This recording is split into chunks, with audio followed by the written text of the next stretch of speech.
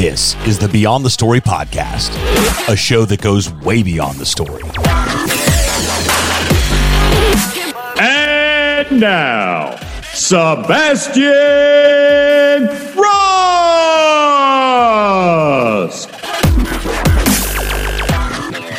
Michael, welcome to the show. Hey, how's it going?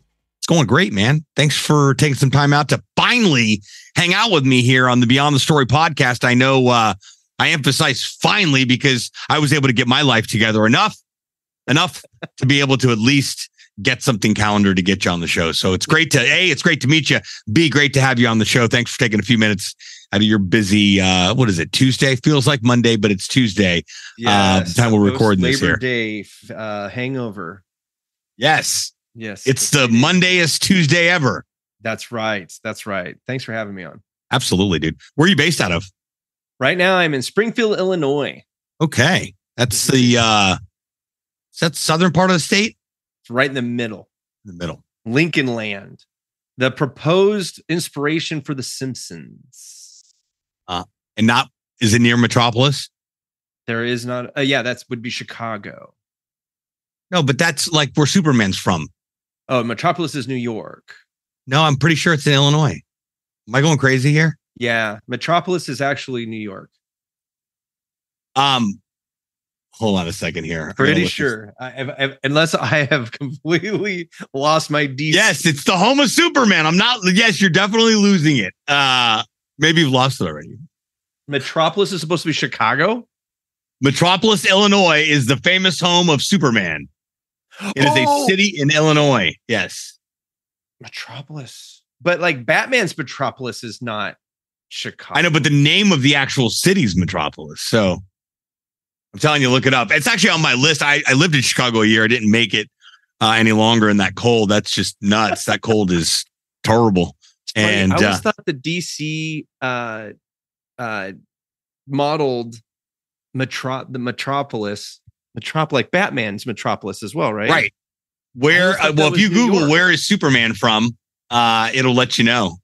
Yeah, but I mean, I think he grew up in like the farmlands of maybe Illinois. No, he was born that's right. He was born in a fictional planet, Krypton.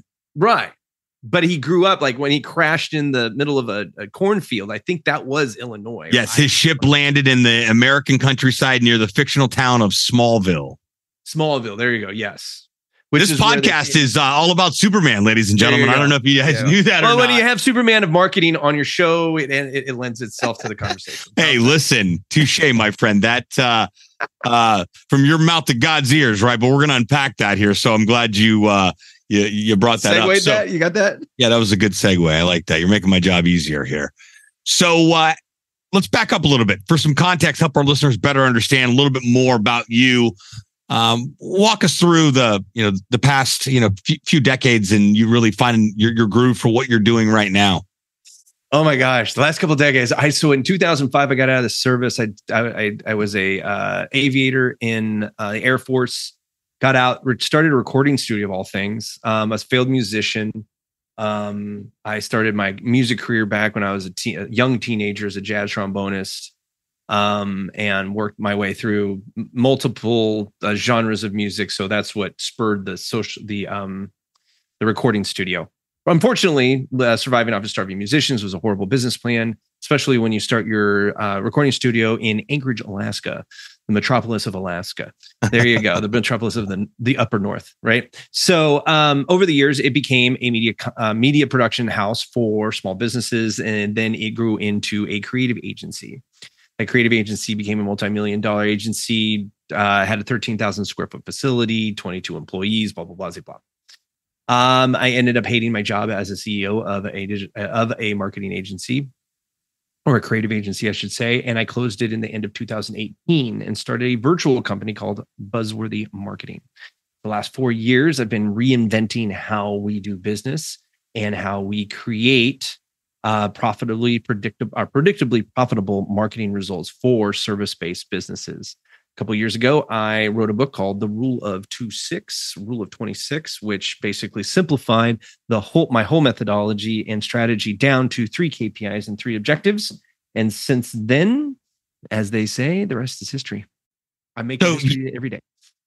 It sounds to me like a constant evolution of figuring out where your lane was and what was going to make you, most importantly, overall, was going to give you the most satisfaction work-wise, and then I would assume life-wise, right? It is. It's funny because I grew up. I'm from a long line of entrepreneurs, but my father was not an entrepreneur. He was a 9-to-5 corporate, worker, and so growing up in that household, ill prepared me for entrepreneurship. And, it took me being in the Air Force for 10 years to get out of California where I grew up, to see the rest of the world, see other possibilities, and really just start believing that there's no one way to be successful, and just getting out there and doing it. And when I went into business, there was no safety net.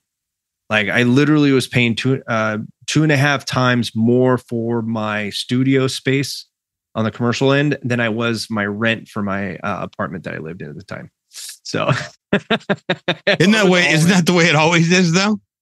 I'm telling you, man. And now I'm all virtual, and I'm like, because I like over the years, it's like, well, the bigger the building, the more successful you are, and all the misnomers of like the early, it's just the old school of doing business. I mean, we live in a digital age now, and I didn't grow up in a digital age, and so it took a minute for me to like really realize it. Like, no, not just talk about it, be about it. Like, live in the digital age, and like right now, we're sitting here instead of in a studio, which is back in the day was probably how I would have done it. We're doing this virtually. Yeah. I love that. I mean, there was a lot of downside, a lot of good side of the entire world shutting down for a couple of years, and really enforcing us to figure out how to innovate and learn new ways. And now, a lot of people, especially like offline, I'm still part of like BNI and local networking groups, and they're still kind of old school and really and there is some value to meeting for a bite to eat or a coffee, but there's also a tremendous amount of value of sending a calendar invite and clicking on a link. Oh, the efficiencies of digital meetings and networking and stuff like that is definitely there, but the depth you get in a face-to-face is so much better, much better. And so I will never say, that you should just abandon face-to-face, because the human brain needs it. We need interaction with other people in the physical form. So if you unplug from the reality too much and go too digital, I think it's a detriment to what you can accomplish in this world. Yeah, I agree with that. So do you have a podcast? 3 podcasts. Okay, cool. I thought so. I always, before I dive in and start asking podcast questions on here, I do all my homework on my guests. I promise. Doesn't that show? So, why did you decide to start your first podcast? So I started my first podcast after being a podcast host for a year, hawking my book, right? And the funny thing is that I didn't want to start a podcast until I created a format that wasn't just another podcast. And so being on over 100 different podcasts allowed me to watch how other people did it and take the best of the best that I felt was that resonated with me, I should say, right? Sure. And so originally You Are Buzzworthy, which you can check that out at youarebuzzworthy.biz, what is the original podcast. And originally I wanted that to be 2 shows a week where I was interviewing on one show and then doing kind of a reflection solo cast on another show. And it was like a Tuesday, Thursday release. Unfortunately, life got in the way, and I had to boil it down to 1. And the guest was the easiest of the 2 at the time. And so we're just starting season 5, the beginning of October, where I'm actually flipping the switch and I'm going completely solo. So still 1 show a week, still talking about how to build a buzzworthy business, a little bit more not a little bit, a whole focus on marketing. We'll sprinkle some Gino Wickmans and Mike McAllowitz's and stuff like that in there to, round it out. But those are going to be far and few between, because I'm pretty much creating a series of podcasts that people could listen to throughout a season and help them incrementally make their marketing better. I like that. I've been thinking about starting a podcast. That is huge. There's actually a friend of mine. He is doing one on just solo podcasts. Like the but somebody just asked me, they chimed in on one of the social medias asking me, he's like, what, I was LinkedIn, and he said, I'm thinking about starting my own podcast. What are your points of view? He saw my podcast, and that one's become a top 1% podcast in the United States for business podcasts, just so people know. Sorry about that. So he asked me, he's like, so what are the secrets to that? And I fervently believe this, and I hear more and more the experts talk about it, is that the more niche you can make it, the better. So my friend decided he's only going to be talking about running a solo podcast. I was like, that's beautiful, because nobody else is talking about what a solo podcast looks like. Love that. Solo podcasts are not the easiest task. That's why people don't do them. No, that's hard. It takes just as much time to prepare for it, then record it, as it is to find a guest and just have a discussion. I'm doing it right now. I'm making a note. I'm going to start 2 podcasts because I need 2 more podcasts in my life. Like I need another hole in my head. But one's going to be a meditation one. And then the other one is going to be a podcast about podcasts, because I'm about to launch my course and I want to like pull one out of Hormozy's book. There you go. And actually hold the phone. And actually, hold on 1 second, dude. 1 second. Let me pause this. Hold on. So podcasting is a powerful medium, to say the least. So powerful that you've encouraged me to start these 2 pending podcasts that I've had. So thanks for that, Michael. I appreciate that. You are more than welcome. Well, I brought you on the show. As Hormozy says, keep giving. He did a great job with that launch. I love that. You know, it's funny. I thought he was going to have a bunch of downloads, but I guess it's a bunch of videos that you have to watch to get through all the content he gave away for free. So it was interesting. I finally found the catch to it all. I was like, okay, cool. I got to sit there and watch him talk for 7 hours to get everything. What did you think it was, though? I thought it was just a bunch of ebooks, which I love. And I soak in books through. I think it's both, isn't it? I haven't been able to figure that out because I haven't seen anything to download except for when I click on it, there's a video to watch. I haven't seen anything downloadable. Except for videos. Yes. I see. Yeah. But I mean, I get it. You do it, whatever works for you. This year, we're going to be doing a lot of webinars for my stuff on top of our podcast that are going to be doing kind of a lot of the same stuff, except in the marketing for service-based businesses. That's what we focus on, is helping people, serving people, find their most profitable prospects and run profitable businesses. Let's talk about that. I'm glad you brought that up, because that was one of my next questions anyway. Sure. I literally just had my buddy Mitch Smedley on the podcast right before you, and he's a plumber in St. Louis. And his catchphrase is fix pipes and pet dogs. Nice. And he's built a whole community around it. Fellow podcaster too.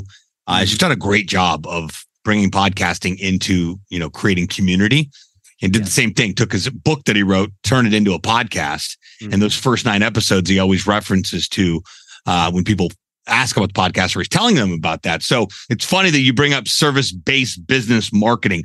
What does that mean for the average person? If there's a service-based business listening right now, why do they need to be doing what you help other service-based businesses do? Well, without marketing, you're going to be struggling and be living in entrepreneurial poverty for the rest of your life, because no big deal. Care. Yeah. Right. It's kind of harsh, Michael. It is, but you know what? I lived through it. I was the cobbler with no shoes for so many years.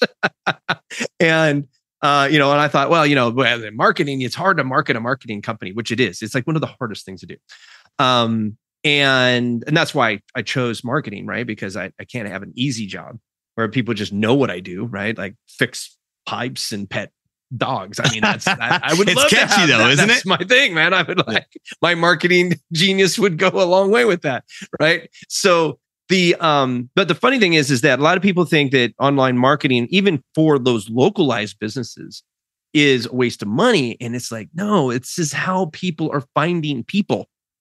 They're not going to a phone book. I mean, there are people who have never even touched a phone book now that are alive in this world, right? So if you're not getting yourself seen in the digital realm, how are people finding you? And if you say it's from word of mouth, referrals, and your networking, then you don't necessarily own a business, you own a job.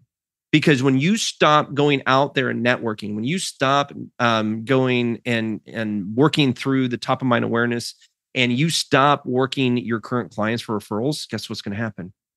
Phone's going to stop ringing.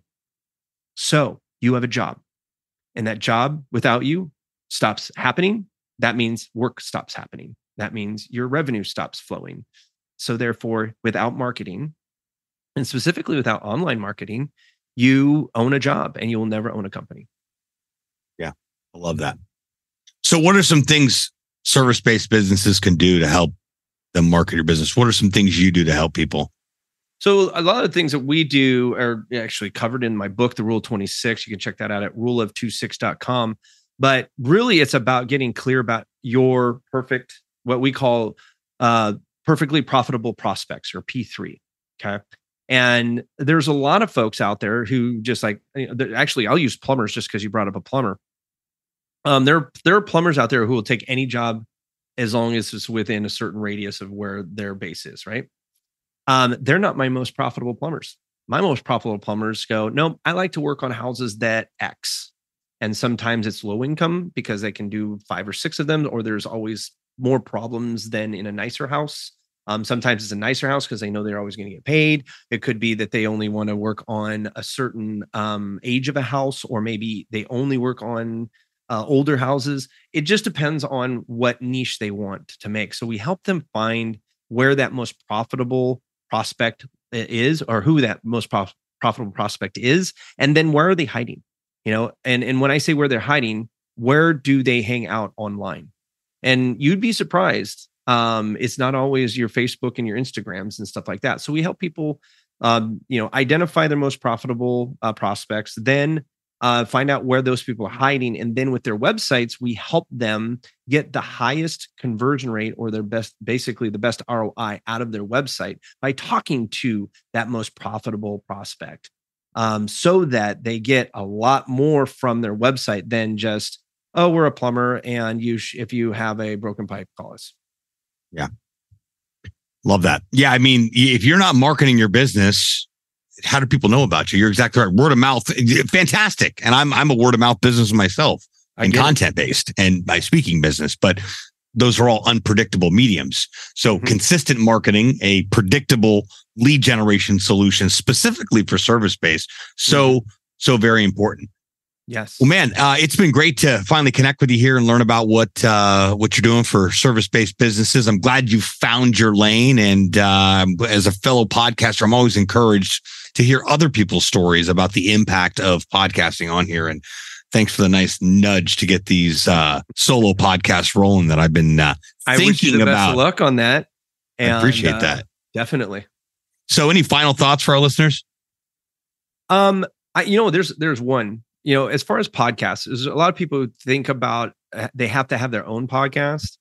And I think that the flip side is a great place to start, which is where I started, which is being a podcast guest and utilizing other people's stages to get your word out there. Also to sharpen your own speaking skills, because I don't care how much you've talked in front of big crowds in person. Guess what? It's a lot different when you're staring at a screen.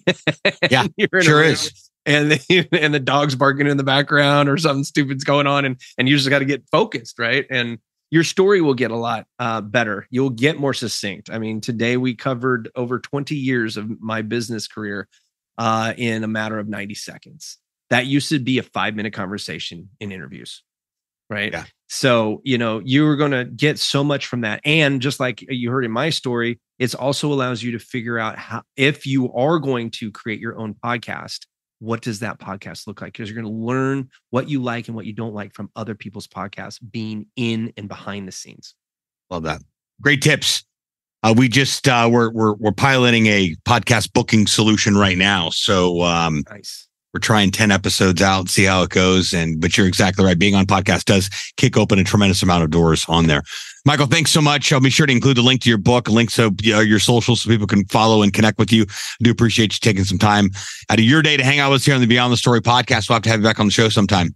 That would be awesome. Thanks for having me. Thanks again, Michael. Until next time, friends. Thanks so much for tuning into this episode of the Beyond the Story podcast.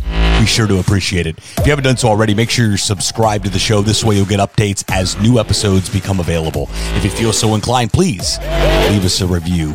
We sure do appreciate it. Signing off from the podcast, LaunchLab.com studios. We'll talk to you next time.